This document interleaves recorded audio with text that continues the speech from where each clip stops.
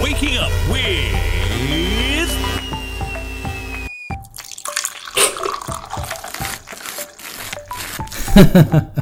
Shivraj Prashad, your host on Good Morning Grammar.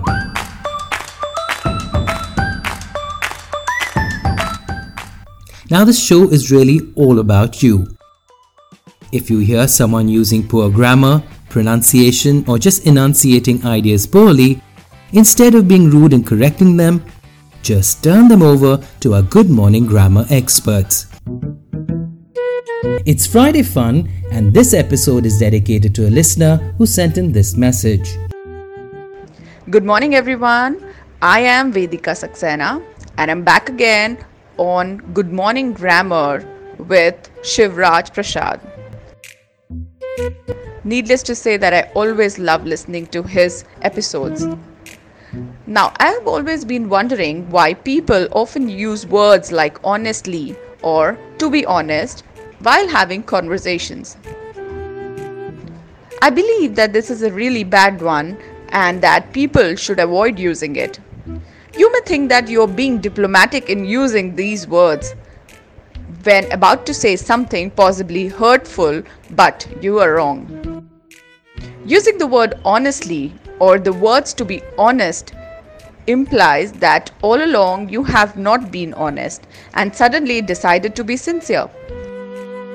If that is not the case, make the effort to avoid using the word. A better way to express yourself is to replace honestly with one of the following.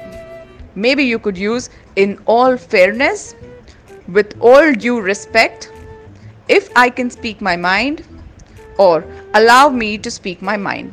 Do share your thoughts around this and let me know if I'm wrong.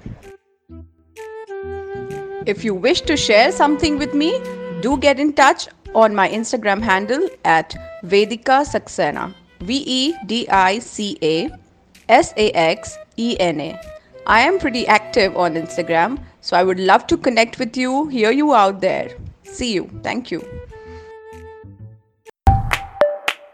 You too can feature on any episode by sending in your requests or feedback with a voice message on WhatsApp on +91 962 547 5442 or via email at shivraj@brevis.in.